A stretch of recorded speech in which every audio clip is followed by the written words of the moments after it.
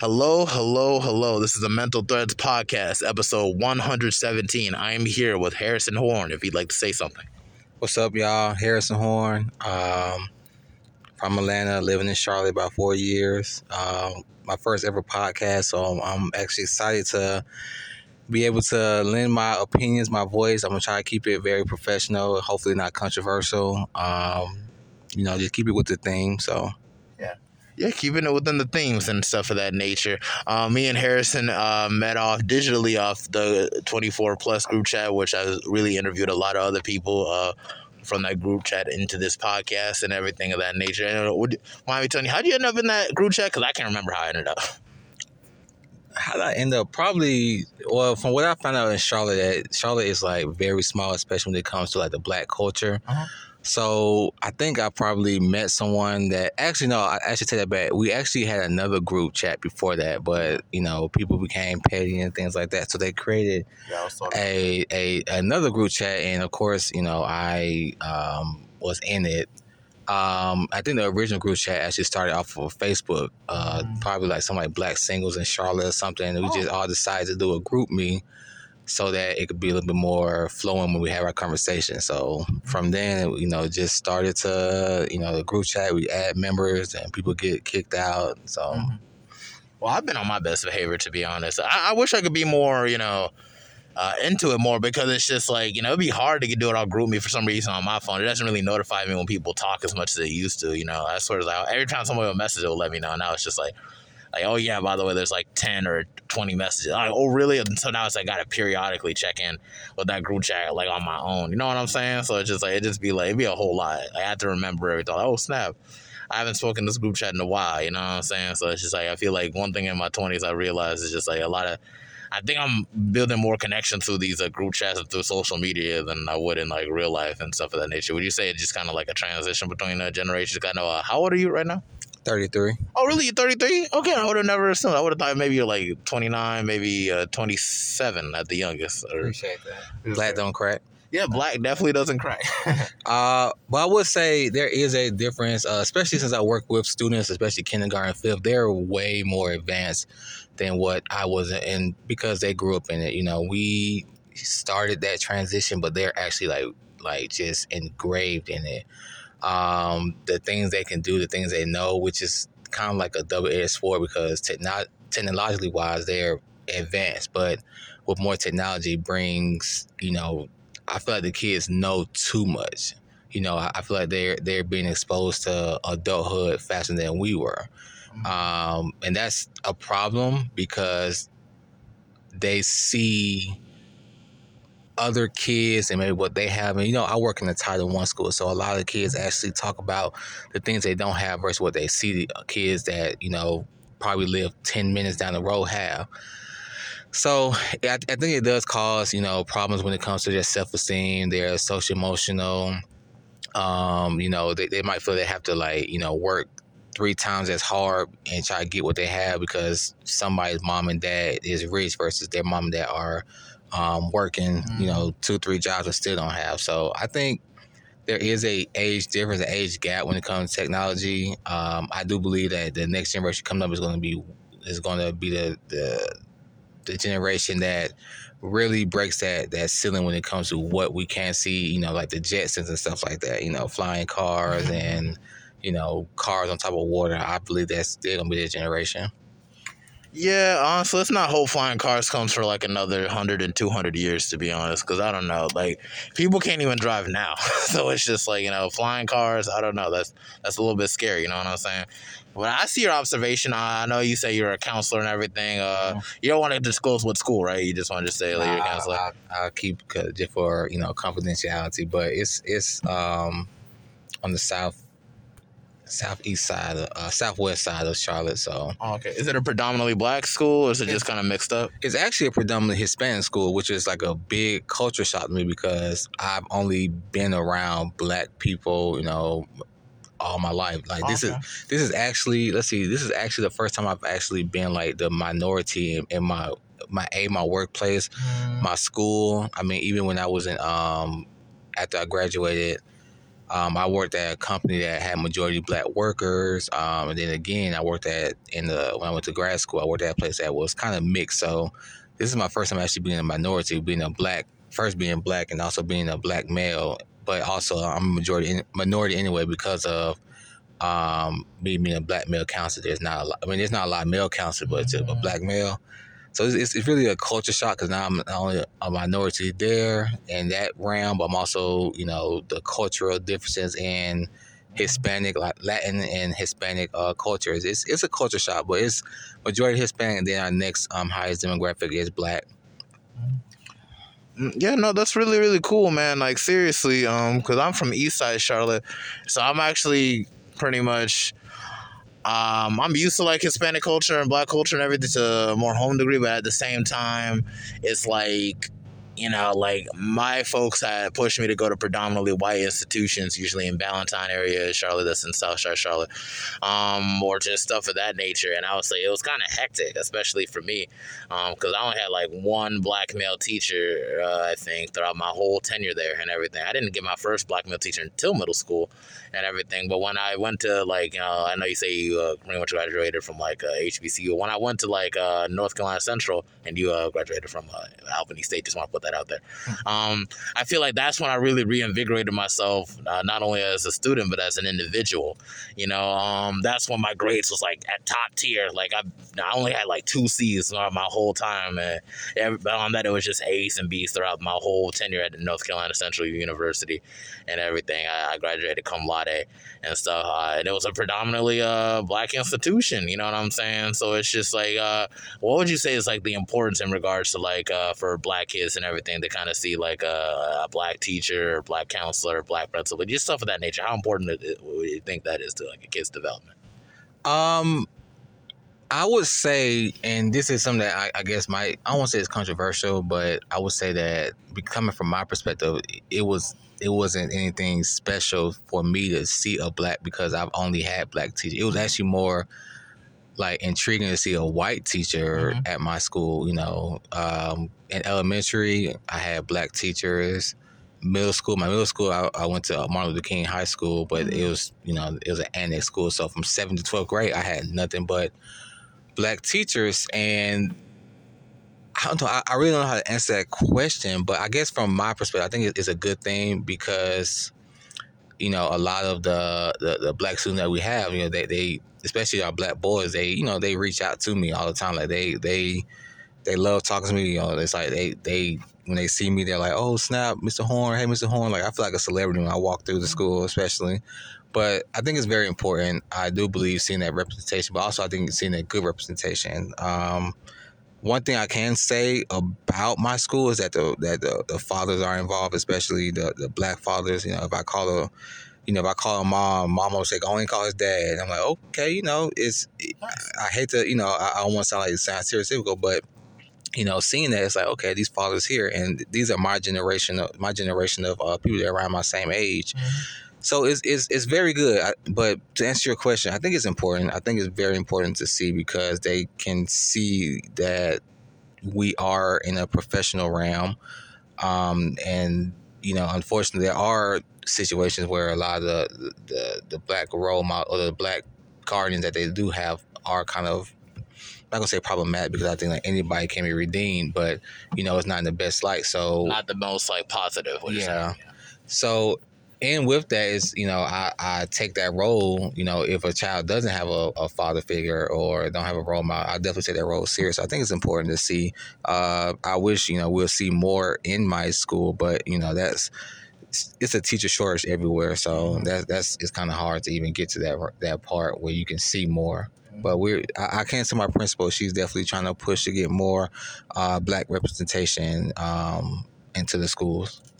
Oh yeah, sure. That's yeah, most definitely. Thanks for that quote right there, because I feel like it is very important. Really, because I feel like my life would have been in a much different trajectory, or more positive. I'm not saying like, oh, my life was so shitty.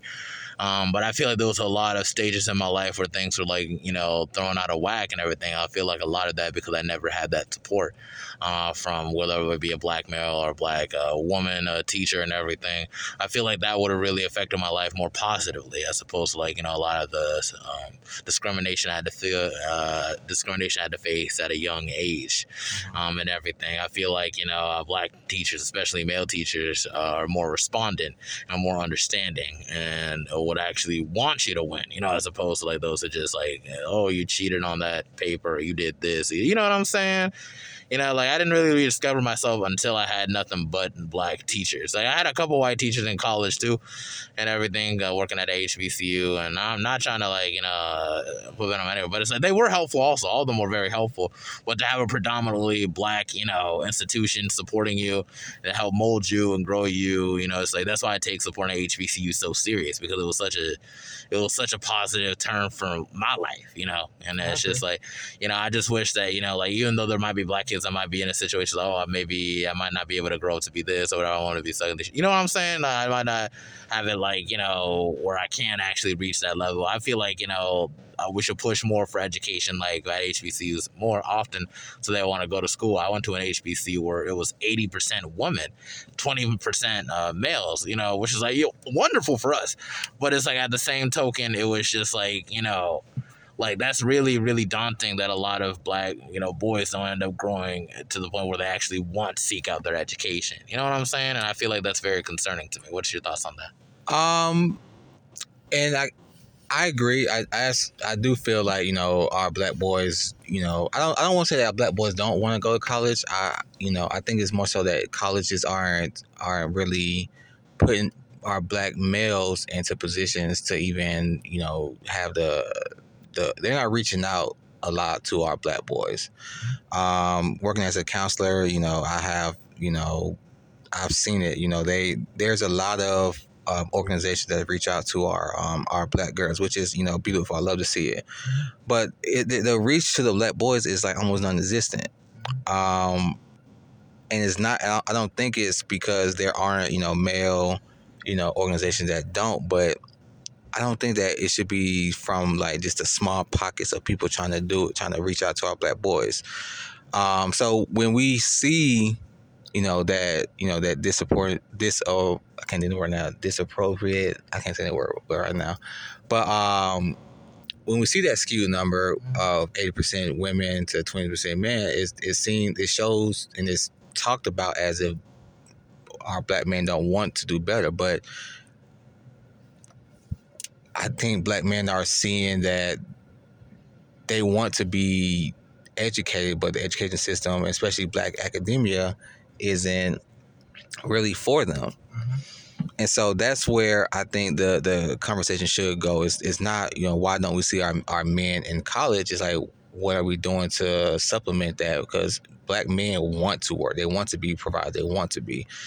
But they don't see college because a lot of times colleges and academia is kind of against, our black men. There's so many, publications, there's so many, they don't feel welcome there, even at HBCUs. So that goes back to the question that we're talking about, seeing that. I love seeing, more black teachers and black people into school system, but we also understand how do they see our black boys? There was recently I read an article that was talking about how the education of black boys is almost seen as prison.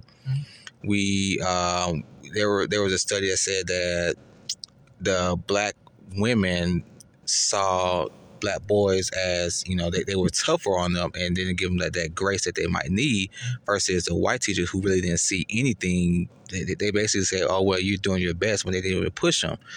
So as a kid, as a black boy, you're saying like I don't see the benefits of education, because this is what they're seeing. Like the educational navigation of black boys is terrible. They don't see the benefits in it, and the ones that do see it, those are the 20% that you see go to college. But we're honestly doing a disservice, and it's a disservice because it's systemic. We're not seeing our black boys as more than, honestly, I don't know, just we push the outliers, but then the people that aren't like the outliers, we're just saying just pushing them through, and then when it's time for them to graduate high school, it's like they have no goals and no focus. And I believe that it's systemic. Now, do I think that all teachers are not those teachers that are pushing, especially our black teachers, our black men and women teachers, that they're doing it out of hate? I don't think so, but I think that that's a whole nother conversation that it has, that our black boys deserve the same type of grace, the same type of work that we see on their racial counterparts. So it's a lot that needs to be done when it comes to our black boys' education, because from the numbers, it just seems like we don't want to. But honestly, a lot of time when kids get to high school, black boys get to high school, they're not seeing a benefit education because they've been almost tormented during their whole educational matriculation. So. Yeah, man, no, I felt that heavy when he stated that, because, like, yeah, tormented, yeah, it wasn't even, in my case, man, isn't even, like, the word. Like, I swear, it's not just the word, it's literally, like, a whole lifestyle when it came to school. I saw school as just a big adversity. It's a place I get discriminated against, a place where I had to deal with all types of, like, mental, social, and emotional abuse, you know what I'm saying? I never saw school as, like, a sanctuary. Like, very rarely, until I went to college. Like, like, community college, not so much, because I was still in the same circle of people I knew from high school, so it just kind of got worse, as opposed to when I went to like North Carolina Central University, where I thought I was just I'm gonna just party, live or whatever kind of college life. But then, like, no, I actually like was doing well in school, not just doing well, but excelling. And all because I had mentors I had behind me. Shout out to Mr. Sean Andrews and Dr. Roger Keith. Black men, positive black men, family black men, who actually like wanted to like endear young black minds to actually like grow and progress in society, and it's so like crazy that it's like, like it's because like interacting with these two people, I want to go to grad school. I want to go to like, get my doctorates one day, things that I didn't even like entertain at one point, because I thought that I was so incompetent due to like, the environments that I had to grow into, you know what I'm saying? Like, it's just like, let's just say if we like have like a set of animals, like, okay, like a monkey, a freaking squirrel, a koala, and then like maybe a goldfish and everything in the classroom. And let's just say like, okay, and then thinking and try to judge all the animals of who's a genius by how well they can climb trees. That fish is going to go about his whole life thinking he's an idiot, just because of one function. You know what I'm saying? So it's like, that's kind of how I see it is. But then us black kids in like this system, really, as soon as like there's something like, you come from all these other homes that might have like, okay, a 2-parent household, maybe a household that might have older siblings, or people that are able to like help them with their homework and their education, versus ones that may not have that same support and are kind of ill prepared. Some excel, some don't. But it's like, to really, like, a lot of these kids are usually like thrown down or like looked down upon in society, and then like, they never really get over that threshold.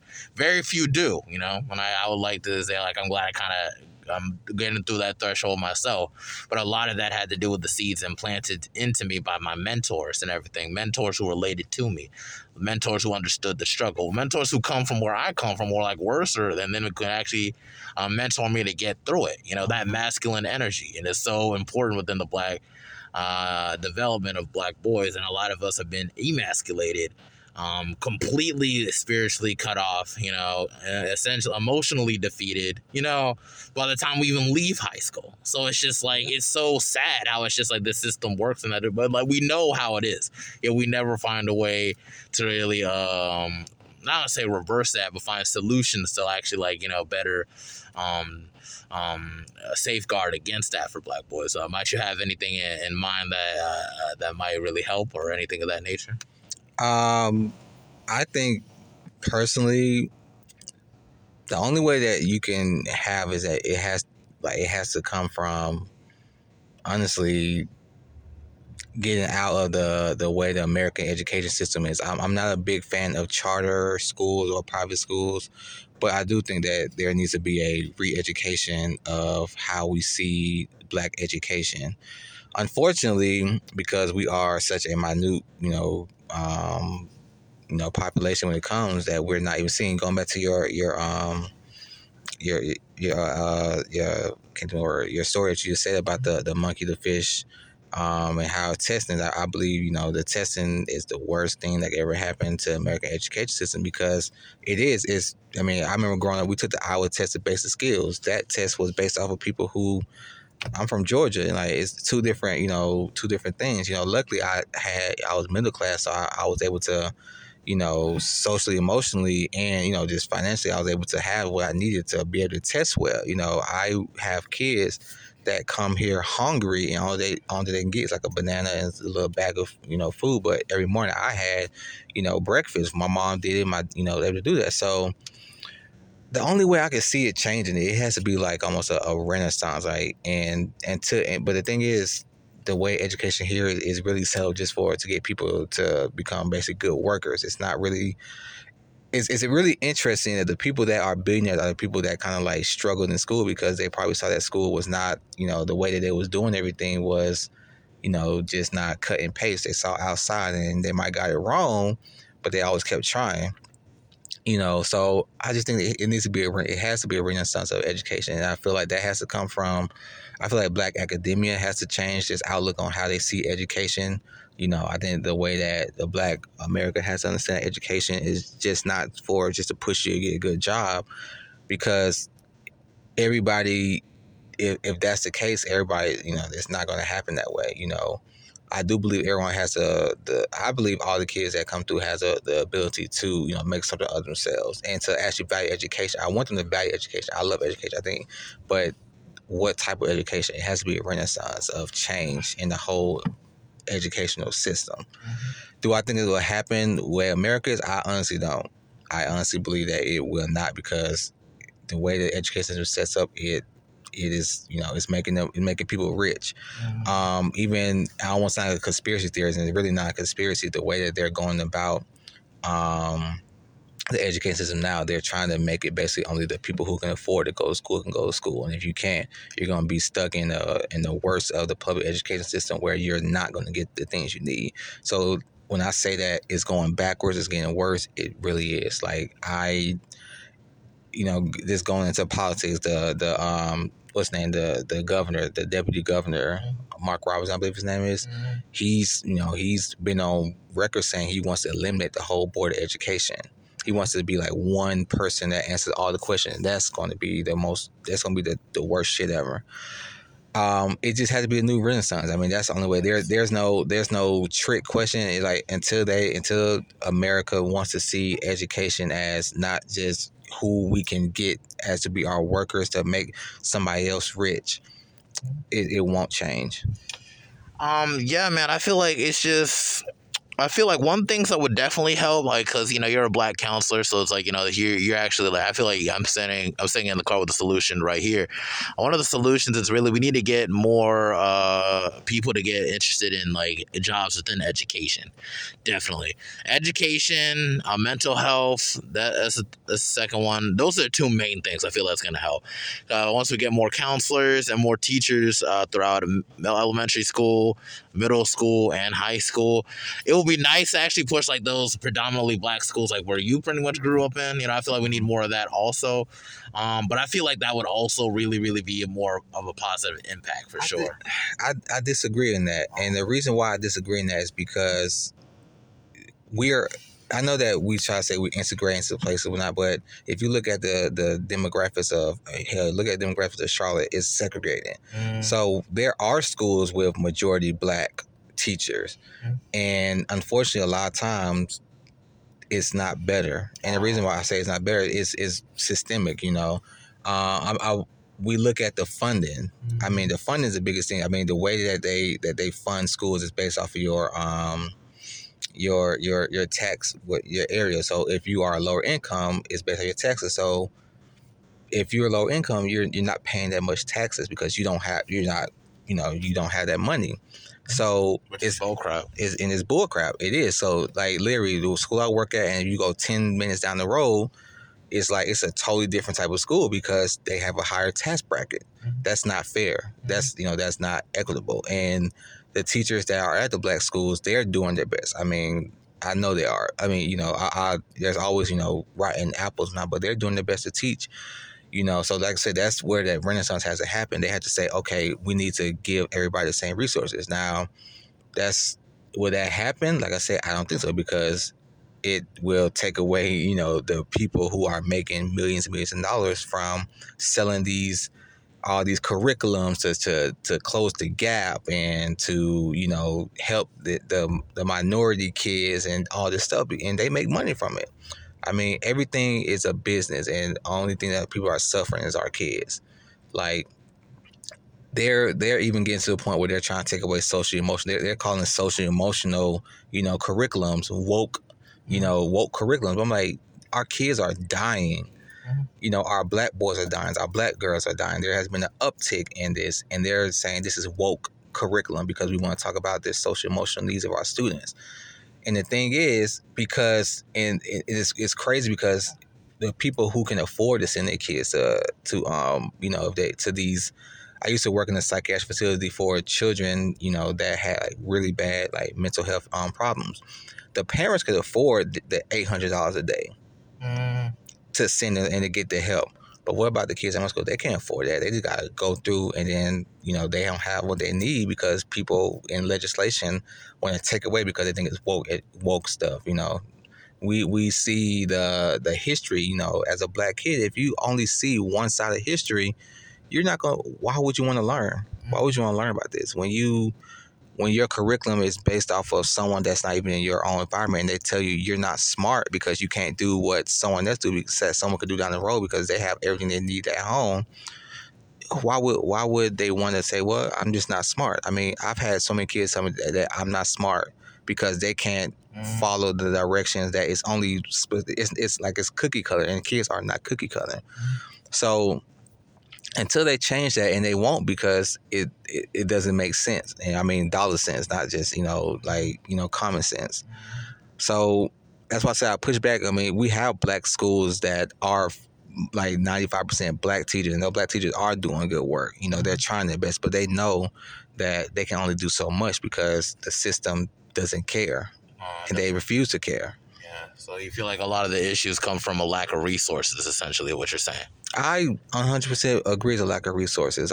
We see, and the reason I know it's lack of resources, and we see these charter schools that get all this stuff, and I'm like, why are they getting all these things? And when you see it, then they get all this stuff they need. I mean, if you watch Abbott Elementary, that's why I love that show, because it's like a representation. They're going against, the charter schools now because they're seeing all this resources they get because of just being a charter school. They get funding, and like, why can't Abbott Elementary get that funding? Why are they struggling? Why is Miss I forgot her name, the Italian teacher, why is she teaching second and third grade? That's wild. Like, those things are happening. We actually have a classroom that has two teachers in one classroom because we don't have enough classrooms. So that's real life stuff. But if you go up the street, another school has all the resources they need, in the same area.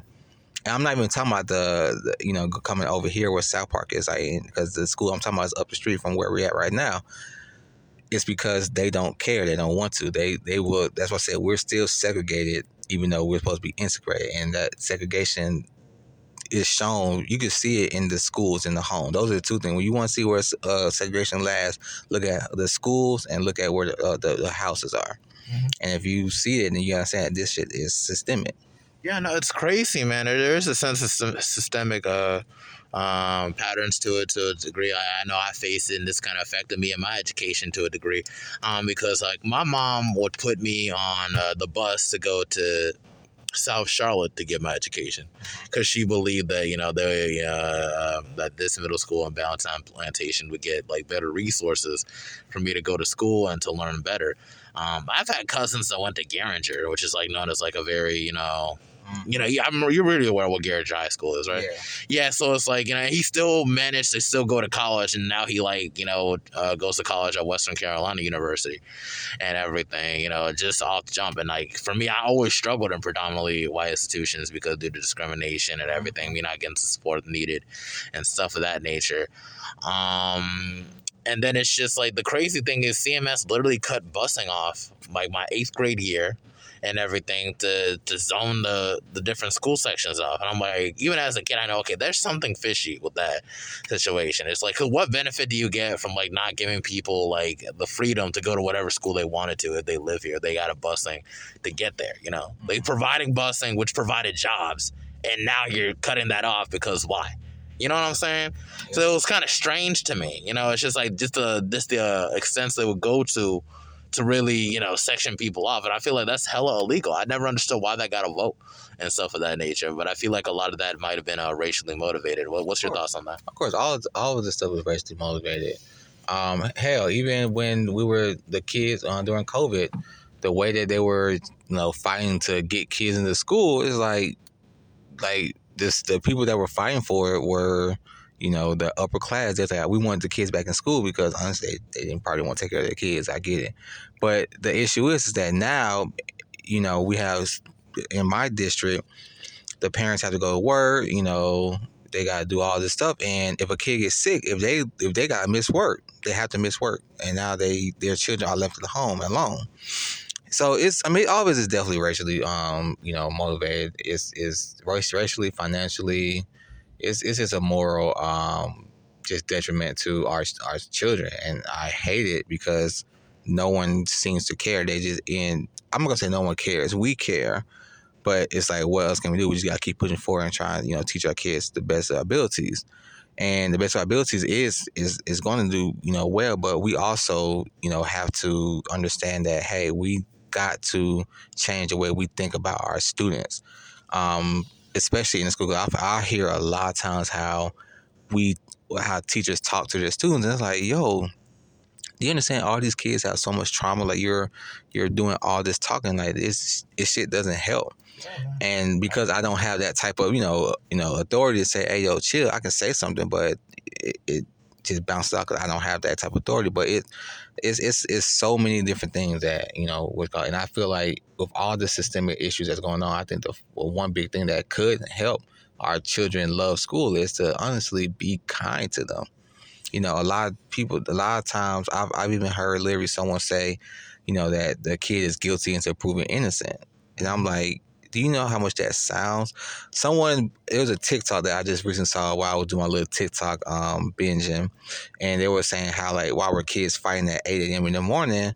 And she broke it down because school was a prison. You know, the schools that they went to were prisons. It was like you have to line up, you have to walk, you got to, you know, do all these things. You got cameras watch you everywhere. You gotta say, you know, yes sir, no sir. You know, if you do anything wrong, you go into the ward and the principal. Mm-hmm. You know what I'm saying? Only thing is at least you can go home. Mm-hmm. And so it was treated like prison. And so what happens when you're in that type of environment? You lash out. You know, that's the way it is. And that's why, you know, the school to prison pipeline is a real thing, because honestly, that's how it is manifested. Either you're gonna go to work, you might become a CEO, you might become something like that, but most people who are CEOs really sucked at school. I mean, they sucked at it. You know, it's other things, but people who started from the bottom and created, they sucked. They wasn't like the smartest. They had the more creativity, but a lot of times creativity isn't, you know, awarded.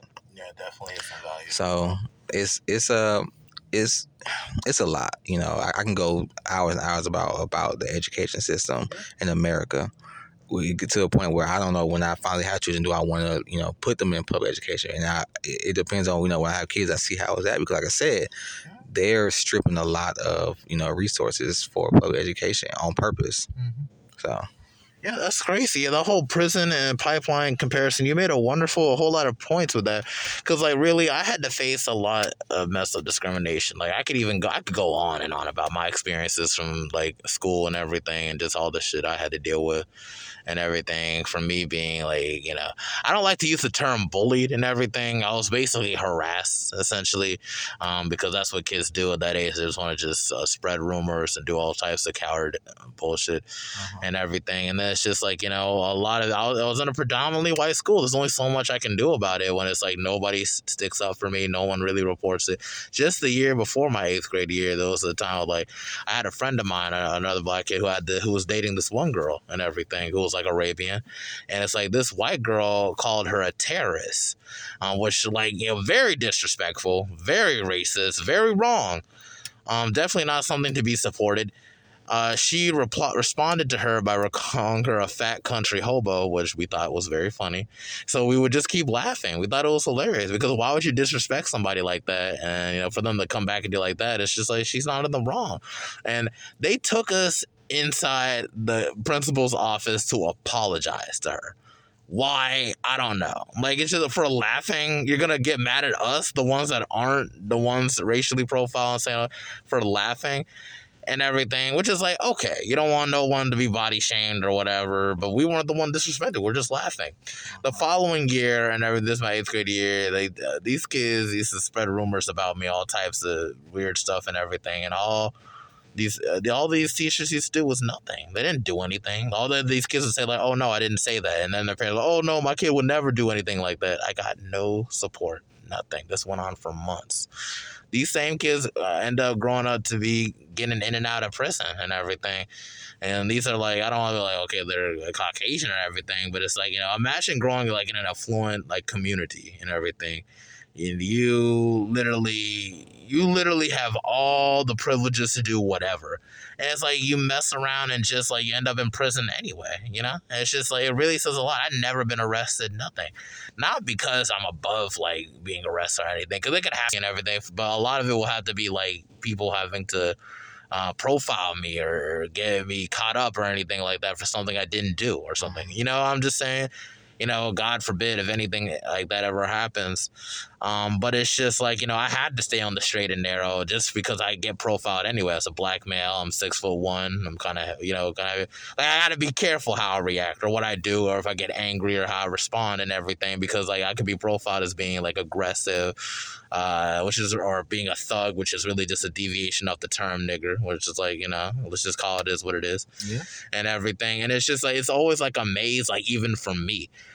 And then it's just like, it's just I could go through all of that and still still seek out to get my education, still be a good citizen, still like focus on my goals and my passions and everything. And it's just like it's just like the kind of obstacles they set for black boys, especially like in these institutions and everything. It's just insane. It's insanity. Like how it's just like how this is not really studied.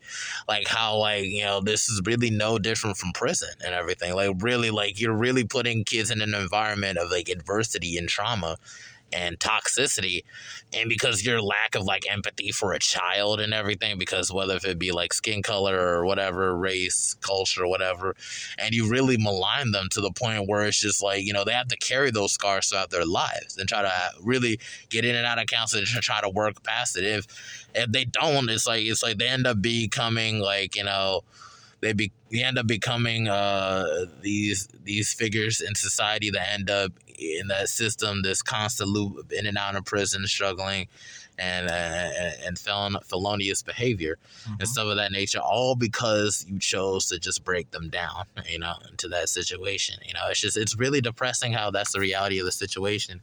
But it's like, what are your thoughts in regards to that? I mean, there are studies there's a new, I guess, wave of studies called Black Male Studies that I've been, just interested in.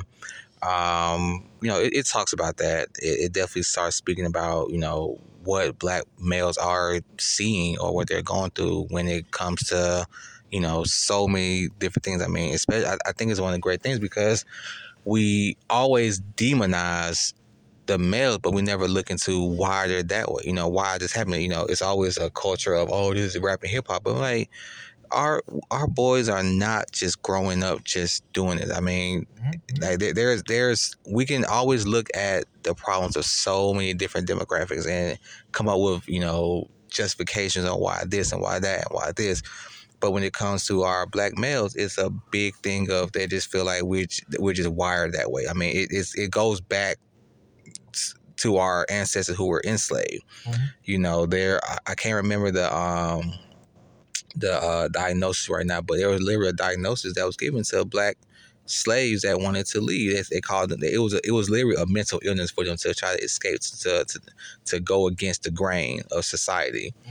And we black males, they're being put in so many positions. Now, I'm not gonna say that that every black male is the reason, because some I do have people that have those same privileges that still struggle, with things, but that's like the outliers. But a lot of the black males that you see that are in trouble is you look at the type of dynamics that they lived in.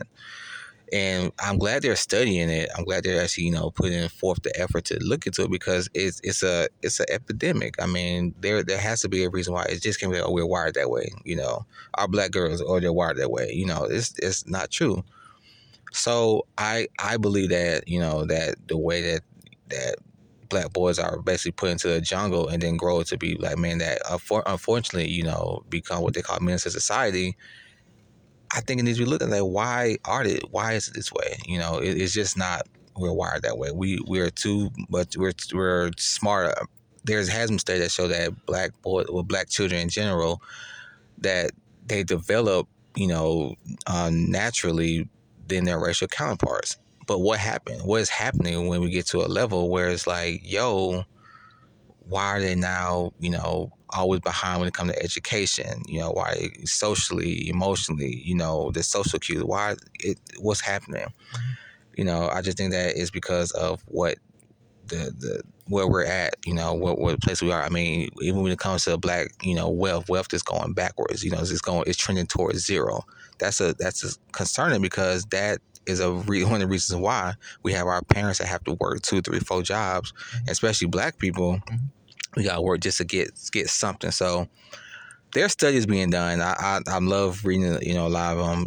There's been controversy between who's giving it, but I think that it needs to be studied. It needs to be studied in a way of how the system is hurting our black males, especially our black boys that turn to our black men. No, definitely, man. It's crazy, like, how this system works to really just, break us down and stuff of that nature, to the point where it's just, or try to malign us to the point where it's almost inhumane, And it's just like, it's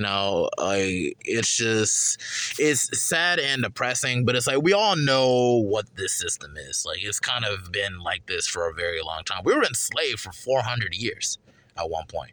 Yeah. As a people, like, it's just like, I mean, I'm African and everything. My country was founded by American slaves, Liberia, if you do the history and stuff of that nature. I was reading about that.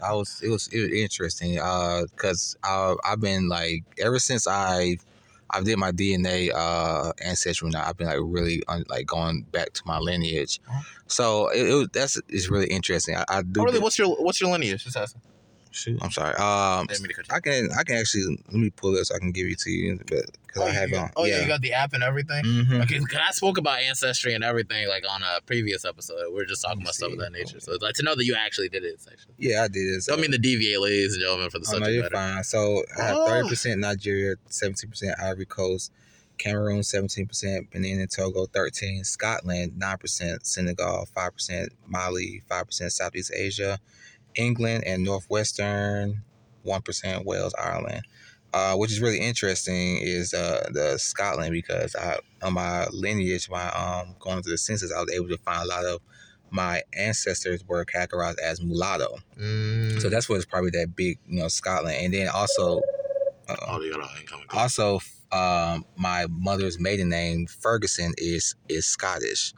So that's an interesting thing. But yeah, it's this a history of Liberia, and Black Americans and Black American slaves. That was a big thing that I was reading about, how they were trying to push, the freedmen out to a different country, a different area, which I feel it wasn't fair to the natives of what present day Liberia, because it's like, no, they have theirs, and also they were trying to push them out because the freedmen were the ones that was able to like push these slave revolts. It also, if you actually look at the history, Abe Lincoln, he also it wasn't just Liberia. They were trying to push free slaves into Haiti, into Panama. There was actually a deal for them to go to Panama, but a lot of the abolitionists pushed back and said like don't push them out because you're scared they're gonna revolt. You brought them over here. You need to either end slavery for everyone, so they can be integrated into American society, but you just trying to send them out is not fair. And I agree with it. It's like 50% agree because like I would have loved for us to have our own like country. Yeah, I mean Liberia's that country. I mean, it's a Black American country. It was founded by Black Americans for Black Americans. It is, but it wasn't fair. It was more so. It was like they kind of like made us the colonizers, and it wasn't fair because that's where the Civil War happened. It just I don't think it was fair. 2 whole civil wars because of that. You know? And that's not fair to the country. It's not fair to the natives. Like I don't think Black Americans don't want to be colonizers. You know, thankfully, you know now it's grown into a own country, but. I do believe that I would have loved for us to have our own space that's uninhabited, but also America brought us over here to the slave trade. Don't try to kick out our free people because they want our other slaves to revolt. So that's the reason why they was pushing out, because they was like the free people were like pushed. The free people were working with abolitionists to like to push for the slaves to revolt, to push for end of slavery, and it's like. Yeah. Don't get scared now because you and then the funny thing about it, they also didn't want us to go because they knew that we were going to flourish. So they was like, should we give them land, a whole country, and let them flourish, or should we keep them here? So it's like a double-edged sword. And I was like, I would love for us to have our own space, our own country. It was in a space in Panama, in the Caribbean. Mm-hmm. I think that would have helped benefit. But also I feel like America, you brought us over here, you need to give us our rights and stuff. And I guess that even goes into, the politics of how we're at now, but that's a whole other story. Yeah, I mean, because Liberia was doing pretty well, like in the 70s and everything, 60s. We're doing pretty good for ourselves. I would have really wanted a lot of Black Americans to relocate into Western Africa. I know they're trying to get their citizenship in Ghana and everything of that nature. I feel like, it's definitely something to consider now that you like have the technology now. You can pretty much connect to whatever tribal. I know I saw on the list it said the Bantu peoples and everything. And, you can just reconnect. It's like you can still carry that identity within your American roots also. But just, I feel like, given a space where it's just like, I feel like we need to really start building more relations between Black American, the African diaspora as a whole, and African peoples as a whole too. Because it's like, we're all still the same peoples. We're just spread out all over the place, and we were travelers back in the day too, like nomads traveling. It was just, it kind of came with it, at the same time, it's just like, I feel like it would just be best to kind of just kind of heal from a lot of all the past traumas and all the issues with that, to kind of help really rediscover our Black identity in a more positive light.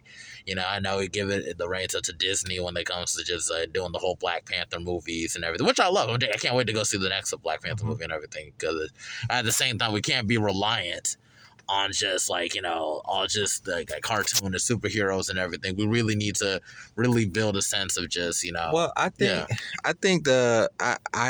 I'm not gonna push back on that because I love the diaspora, but I think when it comes to Black Americans, I don't think that we struggle with our identity. I think the identity is what's being sold, is what people see. Yeah. And that's really the biggest issue. Yeah. It's the image and the media and everything. It's the media that sells Black American culture as just this one thing. So and trauma, especially with the Jeffrey Dahmer situation, like us being like victimized so like viciously and everything. It's just like, Black trauma. I even spoke about how Black trauma is literally like put on display as like, something to really dive into, sink your teeth in. Seeing it as just something, just entertainment. Right. And that's where it just kind of gets there. It's okay to like try to bring something, to bring education about something, but definitely not to in a sense sensationalize it. You know what I'm saying? It's definitely trauma sensationalism and in the media for, Black Americans. They just came out with the movie Till. I'm like, how many movies are you going to do about Emmett Till? Man, I know that we know what happened. The woman, Carolyn Bryant, is still alive. She should have been prosecuted, but that's a whole other story. But I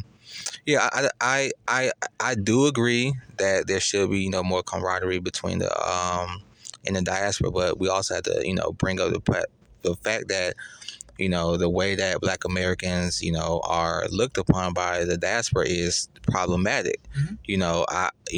When we hear these things, like I know that I've dated, like women that are from West Africa. I've dated women that are from the West Indies.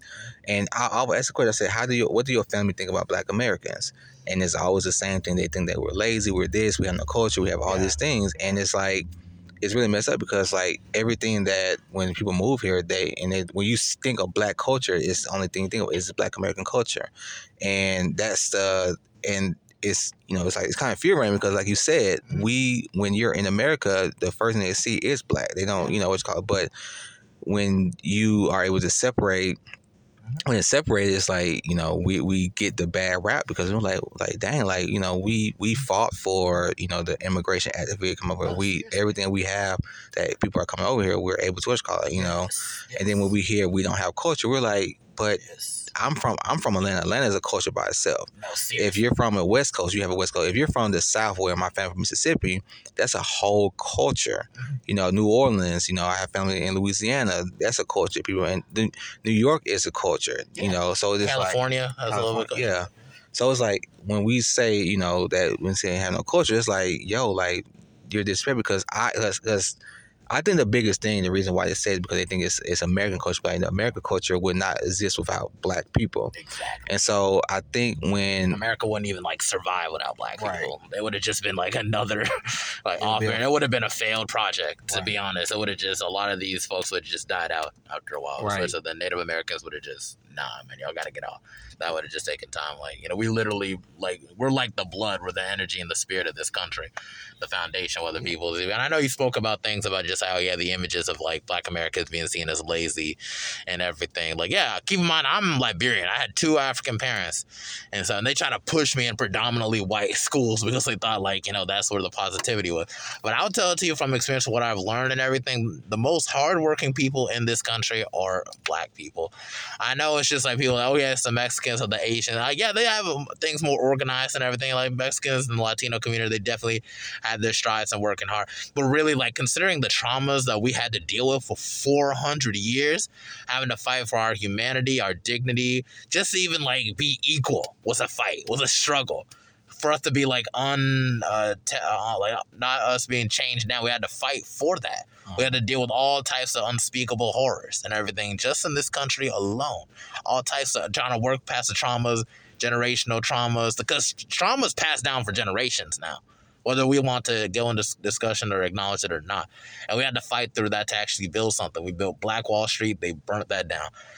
We're trying to get through with the HBCU. That's why I try to push the HBCU so hard and everything. Some of the HBCUs closed down. Okay, pretty sad. There's plenty more they can dive into and stuff. And it's just like, I feel like the 2020s are really going to be the time where people or a lot of the African diaspora are really going to wake up and really like invest in themselves. And that's why education is such a very crucial part to really invest in. Because it's like, if without education, knowledge is very much, it's very much symbiotic with power. The more you know, the more you're self-aware, the more you can be able to maneuver and get through society and everything. And I feel like the more like we begin to rely on ourselves and invest in one another, Black-owned businesses, stuff of that nature, education, HBCUs, just finances in the sense, like you say, even wealth. We don't even have a whole lot of wealth built up. And then everybody else just kind of keeps their wealth within their community. I live on East Side Charlotte.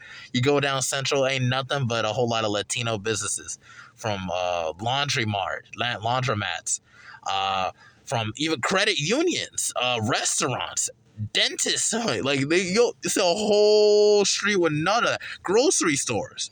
Like, why don't we have that? And it's just like, I know they got a lot of that in Atlanta, though. But it's just like, why isn't it just all over the place for us? I mean, really, honestly, and I would say, and this is not just because I work with what's called. It's actually pretty interesting because the Hispanic people that I work with, the Latin Hispanic people I work with, they actually say that we're the ones that got our shit together when it comes to like, sticking together. And we look at them like, well, y'all got your shit together. Everybody got their shit together. Everybody, it's like, but when you look at, and this is like kind of like where it is a struggle for me, because when we talk about, like the Black and Brown coalition, it's like, it's almost none. It's just like, of course, like what struggles me is that with the Black and Brown coalition, like people see me as like one of the good Black people, oh, he's one of the good Black people, so he's cool, but that's not problematic one. Yeah. You know what I'm saying? Like, and that happened to me in so many, especially with they say people, persons of color. It's like, I don't, I say black, when something black happens, it's not personal. It's like, no, black, it's just, we're specifically have our own issues. So I see it, and I applaud them for doing what they do, but we also understand that a lot of that wealth that they're building, all these things they're building, is simply because they have more advantages when it comes to like things just like getting business loans. That's very big. A lot of our, I always joke about this when we look at how many things, like when we see breweries get popped up, it be people who like just we just want to open a brewery, and their brewery is decked out with everything they need. But when you see a black business want to open a lounge or something like that, it's like, it's almost like bare minimum. You know what I'm saying? They don't have the same variety of things that this other company, especially a white owner, ones that have. And we're like, it's why? And it's because the banking, the loans and things that they get is so skewed. I mean, a lot of times people who own business, especially brick and mortar business, they're really like working to get by to make sure they don't foreclose. They're not making profit. So when you see a drink that's you go to one place, I love like Noda 101. I can go get me a lemon drop shot for $6. That same lemon drop shop at maybe up the street at a black owned business like $15. And I don't blame the black owned business. It's because I know that they are really literally are doing this just to stay afloat, versus a white owned business that just can open two business back to back with loans and be just flourishing. They have better APR, same credit score, and everything. Not even bad credit. They can have the same credit. They get better APR on financing. A lot of our black businesses they have great credit. They know it, and that's why I kind of sometimes I push back on the financial literacy piece that's getting pushed about black people, because we have always been financially literate. We open banks. We had the Freedmen Banks Bureau. We had these things. It's just the system literally does shit. I mean, was it Bank of America, Wells Fargo literally just got deemed for how many people they were denying home loans to in 2022. Crazy. You know what I'm saying? So like when Still doing this. Yeah. So when we see these things, there's so many resources out there that Black Americans, and I want to not separating the diaspora, but there's specifically when you have Black Americans, what you would call like the descendant of slaves of American slavery, they're struggling to get the same type of resources that other people that come over off the back of our work come over and they get. And all we're saying is that we want what's called when you go up north, you see a lot of Caribbean Africans. They have their own businesses. You're like, how they have their own business? It's like that is they have these resources that we're not getting. And that's where when you look into politics, when I look into my politics, I specifically look for people who is pushing for Black business, and I say Black American businesses. Who's fighting for reparations? On the Sherry Beasley, Ted Budd, there's another person that's a Green Party representative. He's the only one that's literally speaking about reparations for descendants of slaves, and he's a white man. Yeah, no, seriously. You know what I'm saying? And it's like you expect, they expect us to blindly vote for them, but we're like, you're not even looking at. And the thing is, he's also looking at criminal justice, like reform, to the point of like it's going to help Black men, helping see. He literally has on his thing talking about like Black men and how he's going to have help that. So I'm like. And nobody is like voted for him. He's not. Oh, he's. If I was to tell everybody who he was, they're like, I never heard. But you heard Sherry Beasley and Ted Budd, they're fighting. But if you look at it, there's really no Black American push. It's only what the Democrats want to push in their whole thing, and it's their not whole agenda. And it's just and their agenda is not a Black agenda. And people say, oh, this will affect. I say, yeah, it'll affect the rising tides. But we're specifically like there's so many ways that people are getting their own agenda, but not the Black agenda specifically for Black males. They always say Black men are lazy, but we're not lazy. We just don't have the same opportunities. There's if you look at and just see how many opportunities there are for Black women, which I always going to push. It's not just to say there's not a Black men versus Black women thing. It's just more so when the Black man has the same opportunities, we all win. Yes. You know, we all win. I want those same opportunities, and I'm not saying that black women need to give up the opportunity. I just say that the same opportunities that black women are getting needs to be given to us too. Like I want both of us to be able to win. And so Equally, but it's just like, a lot of us have to work like 10 times, 3 times to 10 times harder just to get somewhere in life and everything. And it's just like, it kind of becomes more difficult. And I feel like that kind of messes up the balance when it comes to black men and black women, of course, especially in the household, especially with a lot of black women but earning much high paying jobs and everything. And a lot of us kind of stagnant, having to do other things. A lot of us turn to like selling drugs or doing all types of things just to really just try to be more and more competitive with each other, and then that leads to a whole lot of dysfunction on that end. Then we're no longer dating each other as often as I feel like we need to, or not to stick together as much as we need to. And then it all just comes down to things like that. Like women are naturally hypergamous, so they gotta try to. And it's not saying that it's just all about trying to get a man or whatever, but at the same time, while they're trying to build their education to like get more stuff for themselves, to be more independent, because that's what this life demands. You need that education. You need to be more competitive, and if you want to get more out of life, it's becoming harder and harder to do so. And like for males, it's getting even harder for us because we're not even seeking as much education as like you stated earlier, and stuff of that nature. It's depressing. That's just the system as it is. When it comes to solution, I don't really know one off the top of my head because once again, I'm just a citizen in this society, just one black man. We can go on about ideas and solutions and everything, but it's like I feel like a lot of it really just stems from really just what can we do about the image process, because it's like a lot of us, it's the first thing that we see. What do we do about the image process, like in regards to education, black-owned businesses, financial literacy, things of that nature? Because it's like, I know a lot of people who don't want to make it through the mud, actually earn their degree. They'd rather scam, or they'd rather sell drugs. They'd rather do all this other extra stuff. It's like, dude, just go to school and just get.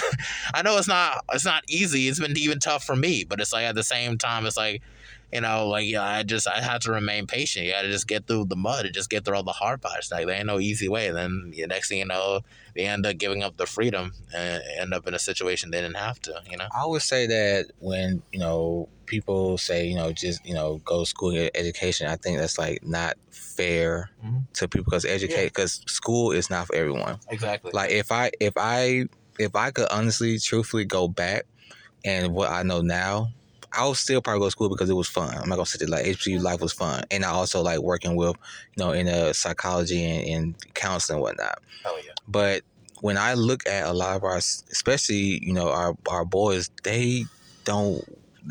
it's not as hard. It's not as just go and push through. It's not because they want to be. I feel like a lot of black men want to be the financial leaders that that they're grandparents and era, I think, but they don't want to be in that situation where they have to go through this and be in a place where they sometimes don't feel welcome. I mean, even dead is whatever. America's in debt and they still living. So exactly. It's more so, I think, it's because they just don't. We have to just just not say that just go to school and get education. I think there needs to be other routes for getting to what they say, getting to the bag, but because it's not pushed out there in a way, it's like when we see people who are scammers or doing things, I look at it as like, yes, what you're doing is wrong, but you have the talent to be able to do something right. And I think that's, when they get put in jail is supposed to be rehabilitation, but they're not. They're just using it for labor. So what are we doing when we see these children that are, off the I guess the path that they need to be on? We're just throwing them in jail and saying they're a menace to society. There has to be something else, and there is other places. But that's where it goes back to those resources to be able to say, dang, you're able to crack into so and so account.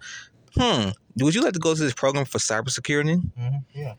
Now this person that's able to do this, they're making money because they use those skills. I mean, to be able to break into codes and do all this stuff, that's a skill.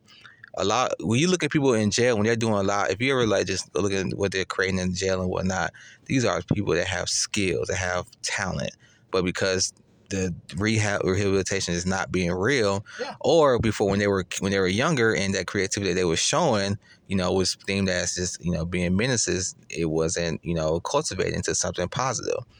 So I wouldn't say school is just the American education system way is not just the way that we gotta look at it, because if that's the case, then we're gonna see more people in jail than anything. Yeah, no, seriously, and like even on the show Atlanta, which I'm sure you're familiar with, considering like I know you remember the episode. I need to watch that show again, 'cause I haven't seen it in a while. I know the new season's coming out, but seriously, like when Paperboy was put in jail in the Netherlands, they treated him not only like a human being, but it acted like a rehabilitation process. And compared to America, where it's just full on racial human rights violations and everything of that nature, and it's just crazy how the system is set up and everything, and it's just like do you feel like maybe we just need to just relocate like somewhere else and everything to be like, to get the benefits of that society? Let's say, the Netherlands or whatever, or it's just like no, because if that was funny with the thing with Atlanta, but if you actually look into the realistic, Netherlands has actually started changing their jailing policy, that all that apartment type style rehabilitation is. I'm sorry, let me say that back. If you look into it, the citizens of the Netherlands, the people who are like from Netherlands, they're still getting that, but the people of color are actually getting inhumane things. So it's not a move. Anti-blackness is worldwide. Anti-blackness is worldwide, even in majority black countries. You go into the Caribbean, you see anti-blackness. There was a piece that I just watched because Argentina, one of my coworkers is Argentinian, and she was saying, that they literally were trying to whitewash black Argentinians. It was to a point that they even had the forum that said that a white Argentinian, I believe, said that there's no black people in Argentina. There's like a whole group of black Argentinians sitting right in front of them. So it's not about movement. It's about, I believe that, and I believe it needs to be a change in who we are elected officials. And that's why I say that if we really want to, and this is my opinion, I love Malcolm X. I think his ballot, the ballot of the bullet, was one of the best things that ever happened, because we give our vote to anybody that's just on a ticket that is a Democrat, or if you're conservative or Republican, and neither side is doing anything. That's why when I hear people saying, "Oh, I'm off the plantation, Democrat plantation," I say, you just went to Candyland. you still on a plantation. They're not. There's no black agenda. There has to be a change in political allegiances, and until that happens, we're just going to be a puppet without, a puppet with strings on, and we ain't even getting paid for our show. No, seriously, I voted for Howie Hawkins last time. I don't know why everybody was complaining or so of Joe Biden's, behind over everything, because it's like, I know, I get he was like, behind Barack Obama and everything, but I feel like we really could have done a little bit better if we just invested our vote into somebody that's not, pushed by corporations, or was not like a long time, like, politician. And Howie Hawkins would have been the best choice, in my opinion, at that point. But, it's just like we live in a social media age. So let's try making things popular. Like, literally, we even let one white girl go on like the period at period, and she's like now a celebrity now. It's like, but y'all can't put like the right people in office, I mean, yeah. It's sad, but that's just the reality of the situation, and like I know you've overcome like our timestamp, so we need to start reeling it in pretty soon. I mean, if you got any final opinions, you're free to state them right quick before we go off, and stuff. But this was fun. Where give my voice. I talk a lot anyway, so it's always it's good. fun. I prefer it because then it's easier to get more content in. But it's good to be positive. But I just think that my biggest thing is I know my lot in place. And my lot in place is really helping black boys see a difference in what they're used to. I would say we as Black Americans, we need to Black America, and I say that in including the whole diaspora that are in America. We just gotta do better when it comes to who we put into our politics. We need to do better when we are going against each other. I hate the diaspora war that we see on social media. I hate the diaspora war that we see in homes. I just think we need to do better. But my biggest thing is that we need to do better amongst our children, our black girls and our black boys. Like, we have to start doing right by them. The best way to do it is to honestly go against what the American education system is portraying as quote unquote education. Yeah, couldn't have said it better, man. Okay. But that's it from the Mental Threads podcast. I appreciate you, Harrison Horne, for hopping on for episode 117 and everything. You know, this education system, I'm glad. My socials. Do you want to? Yeah, I mean, yeah, sure. Go ahead. Yeah, sure. All right. If you want to, you can follow me on Instagram at Malcolm_excellence. XCELLENCE. TikTok, counselors of TikTok. Okay. I definitely, say a lot of things on there too. So like I said, yeah, That's it. All right, cool. Yeah. I'm glad you enjoyed your first podcast experience and everything. I hope maybe to see you for season 3, maybe next year. You can go into more detail maybe when I bring more videos and stuff of that nature. It was good speaking to you about a lot of these matters. I feel like education system, especially like for like this generation, I know you're a little bit older and everything in your 30s, so it's like at least you've probably seen a little bit more out of life and how things are.